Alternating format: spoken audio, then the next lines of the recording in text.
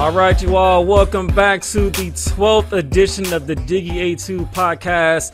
Thank you for all your love and support, all the, as I mentioned earlier, from the last subsequent weeks, text messages, Facebook messages, all kinds of showing love for the support of hip hop. And I'm just so blessed to be having this show and this platform to share with everybody. But today we're going to be talking about the iconic Salt-N-Pepa, one of the most important hip hop groups in history. And I have a couple of special guests that I want to introduce to you all. So with all that being said, I want to first off introduce Vida Loca. So Vida is a part of the One Voice radio station here in Kansas City, and she is an extraordinary, what I would say, personality. She's on the show with us today. So, ladies, I'm going to have you all. Here we go. I'm sorry. Okay. Have you all get in here. There we go. I'm sorry. So, now. Vida, I just want to introduce you really quickly. We've seen a lot of your work. We are so excited to have you on with us today, spending time on your Sunday afternoon to talk with us. And I just want to give you the opportunity to tell the fans and listeners that are watching a little bit about your background, and more importantly, why did you or how did you fall in love with hip hop? How did I fall in love with hip hop? That's great, because I also use that as a metaphor. But let's see. I'm with One Voice Radio. My show is called Vibing with Vida, and what I do on my show is I bring on local artists from the Kansas City area. People travel from a few different states to actually be on my show, and I try to keep Kansas City relevant, because so many people always say Kansas City's behind and music doesn't get out here until no, that's not going to happen anymore. I'm going to try to bring the underground to Kansas City and the Kansas City underground to the rest of the world. And that's because I have a lot of friends in the hip hop world here in Kansas City, and I believe that there's so much talent here. I see it all the time, and I believe in the music and spreading it. And I kind of got into it because of my friends, and I fell in love with hip hop because of my friends and the love and the connection that I found with them.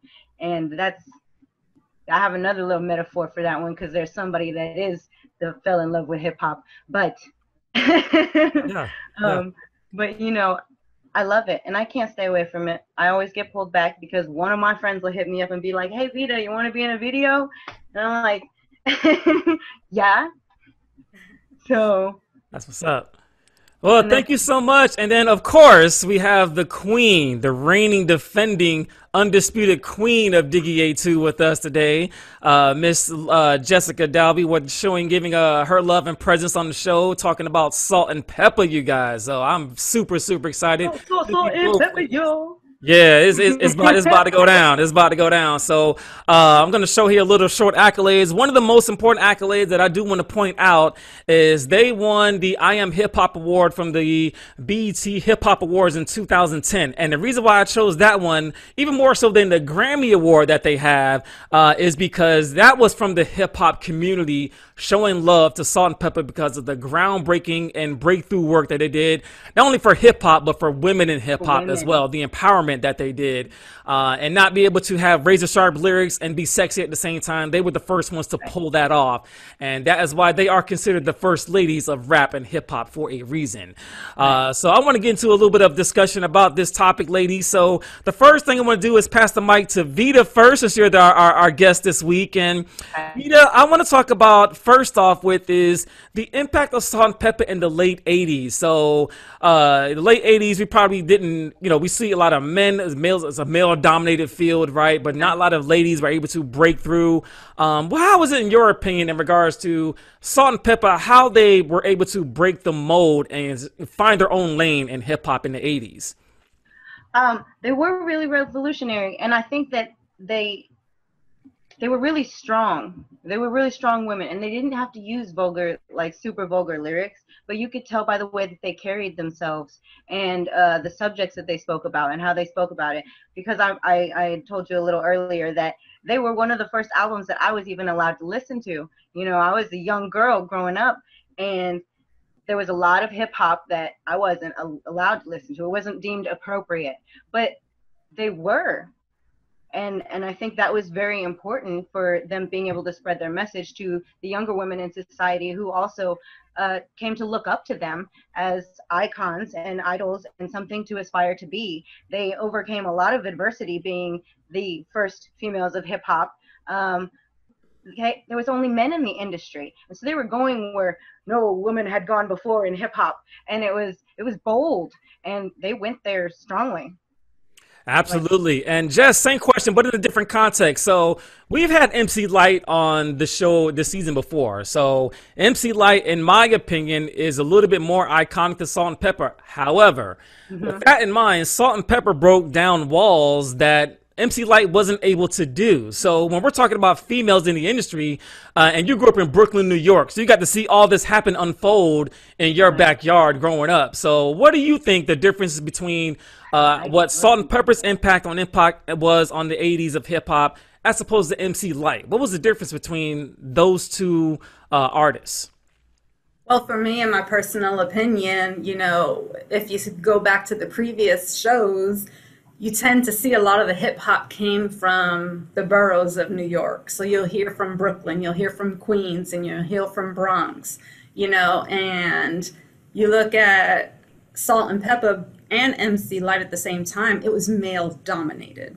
That's just the bottom line. But Salt-N-Pepa, they came out and they made sure to be known as, hey, this is mutually exclusive. We can be candid, we can be racy, but we can spit lyrics too.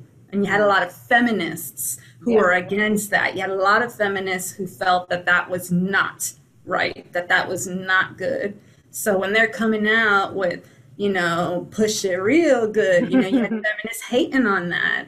But what you don't see is you had Salt-N-Pepa who paved that way for like Missy Elliott to come out, right. Going up to what we see today where, just an example, Cardi B out there, her lyrics are just as good and she's just as out there and racy. But Salt-N-Pepa did not care. They hit it, you know what I'm saying? Yeah. They hit hip hop in a male dominated world, just like MC Light, yet MC Light did it on a different spectrum. Yeah. Yeah, and one of the things that I'm going to mention about Salt-N-Pepa is it was Cheryl and Sandra, or Sandy as she wanted to be called, right? They were working at Sears, right? Just working together at Sears. Decided and met Herbie Lovebug, who was also responsible for Kid and Play, which we have another episode in a couple of weeks from now. Saw them. He was a music production engineer. Wanted to make a tape, and their first actual the Dougie Fresh. Yeah, so they had a song called The Showstopper, right? So The Showstopper was like the answer to the show, which was what Dougie Fresh and Slick Rick did. They kind of like was, hitting at them. And back then, like, in order to get noticed, you got to diss the dudes. You got to find your way, right? So they decided to go at Dougie Fresh and Slick Rick. And that's actually a pretty decent song, actually, to be honest. If you go back and listen to it, y'all, Showstopper is pretty dope. And that's what put them to the forefront. And that's what made Push It and then Tramp and all the other songs off of Hot, Cool, and Vicious, which is one of their first album, by the way, released in 1986. Platinum album, you guys. Platinum album out the gate.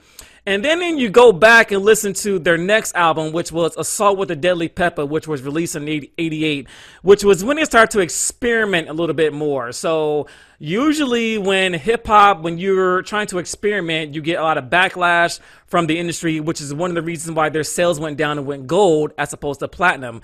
But as I was telling you all earlier before we started taping, Salt-N-Pepa is one of those groups that reinvented themselves into the 90s. I cannot wait and see what you guys' opinion is on this, because when they came up with Black Magic, which was released in 1990, which is blurring the lines between the 80s and 90s, but Black Magic to me is a groundbreaking album because they were able to say, you know what, we have a voice now, we have a platform, we're going to empower not only ourselves but other women as well. So I want to get your idea on this, Jessica, just really quickly. So when they talk about some of the messaging, they started going to the messaging and the anthems, and during that time, which was much, much needed for women in hip hop. So what is your opinion with their messaging getting out. They went from, party music and all that stuff, which was still going to be known for, but now, but hey, now I want you to take us serious. We have an actual message to get across. So what do you think about that in regards to their messaging as it got close to the 80s closing out?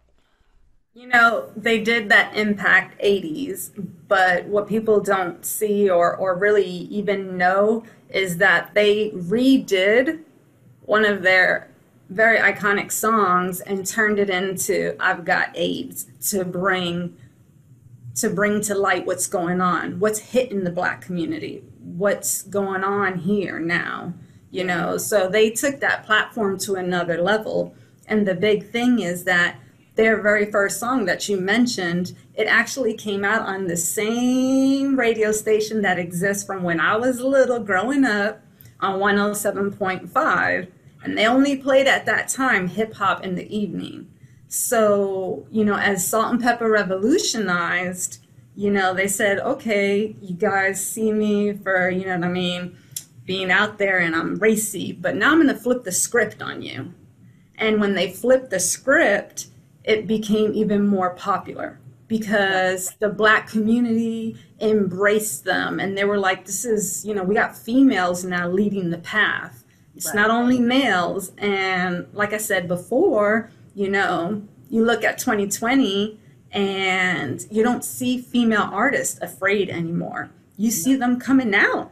Vida has witnessed it. She could say it on her own, Like, they are strong, and I feel like owning every bit of their sexuality.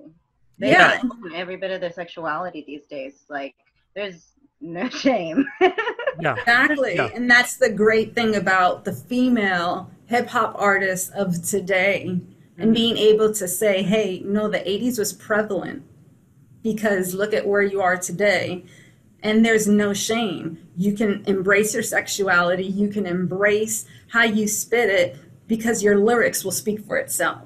Right.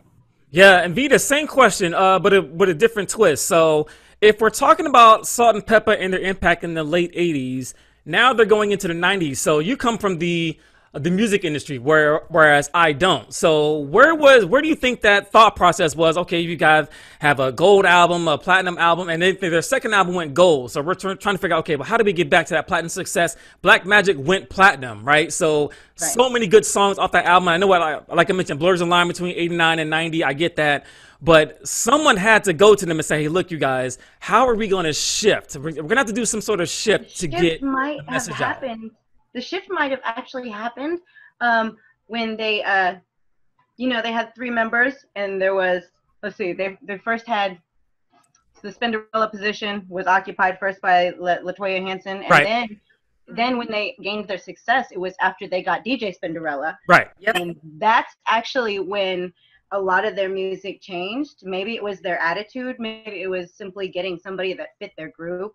But they realized that they had an impact in this world, and they had all of these women who looked up to them. And I think they acknowledged that as an icon, it sort of became their responsibility to speak on all of these strong topics that we needed to know about, that people needed to hear about, because AIDS, like that, at that time, it was big. It was just coming out, and it was impacting people. People were dying from it. Yeah. And Eazy-E, and so they had to talk about it. Something had to be done. And as icons, I think they acknowledged that it was sort of an underlying responsibility to help out your people, be there for your people, and make sure that they do it for the people.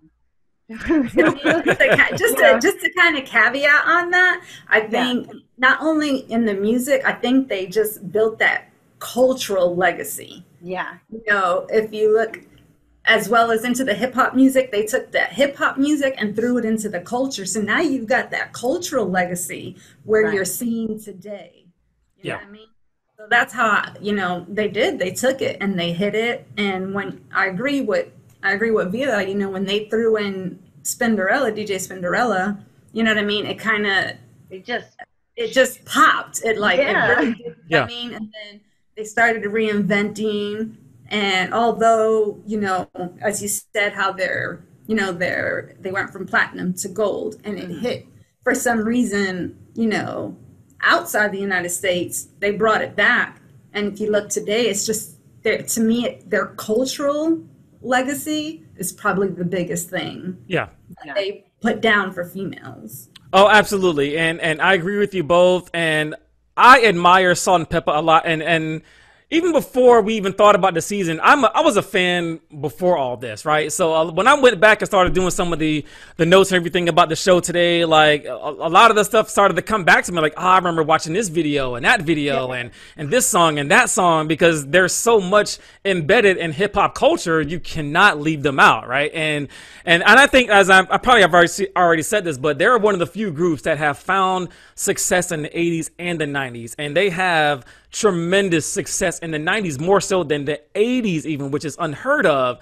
Usually it's the other way around. You come out hot and then you kind of sizzle out, but they didn't do that. They got better as they progressed. So you barely really signed that, not only with a hip hop group, but with a female hip hop group of all that. Right. So it's just amazing what they've done, transforming and paving the way for, as you mentioned, Jess, for Cardi B and for Missy Elliott and for Lil' Kim and all those other ladies that came after them, you know, being able to have razor sharp lyrics and be sexy at the same time. And I think that was way well articulated with what they did. But one of the things I also want to mention really fast, talking about Salt-N-Pepa, is the way that they have transform music, right? So they were able to do the messaging, as I mentioned, but they transform music as well too. So I'm gonna pass the mic over to Vida for this last little bit here. And Vida, when we're talking about transforming music, you have to reinvent yourself, right? So how did they go back to the lab and going from their first album to the second album? They were more, they were out there dancing and racing. And then the second album, they transformed a little bit. Actually, on the second album, if you guys go back and listen to Assault with the Deadly Pepper, they were sampling it. They had some rock bits in there. They had a little bit of go-go in there. They had a little bit of kind of a experimentation in the sound. So a lot of artists do that to kind of see what pops, and actually it didn't work for them on the second album. So they had a sophomore slump, which happens to a lot. So do you think they were, what was their thought process and going from the first album to the second album and then going into the future? It's like, I guess my question in essence is, where do you think that they wanted to find their vision, find their sound, find their voice from when they first started, going into the 90s, going into Black Magic, and going to Very Necessary after that? Well, I think in the first couple albums, they had to find themselves. Right. That's why they had to do the experimentation, and you got to fall a little bit before you can get back up again and realize what you did. I think they just had to be comfortable with themselves. In the beginning, they weren't really that comfortable. It kind of happened because they love it, right? And then, shit, this is one take. One take, right? One take. We doing this one take, right? I didn't love it. That is kind of a hard question for me because Assault with the Deadly Pepper, I didn't get to listen to that one a whole lot. Okay. I was really young for that one, so that wasn't one of those ones that I could go back and listen to and be like, yeah, I remember this song. But I would have to say that they just had to. They got comfortable with with who they were as artists. Yeah. And I think it happened a whole lot more simply than what you would think. Like, maybe it wasn't this complex thing. Maybe it just happened because they really felt comfortable with who they were after a little while. It took them some time. And having the sophomore slump is good. There's a fly in the garage. Having the sophomore slump is good because then there's nowhere else to go but up. Exactly. Absolutely. Perfect way to say it. You can't say it any better. Yeah, you fall down, you got to figure out how to get back up. So get back up. And absolutely. They realized their mistakes, and they just wanted to go out there and do it for the love, because really you got to love what you do in order to have fun with it. And when you have fun with it, that's what makes it pop. So no question. That's kind of all I have to say about that.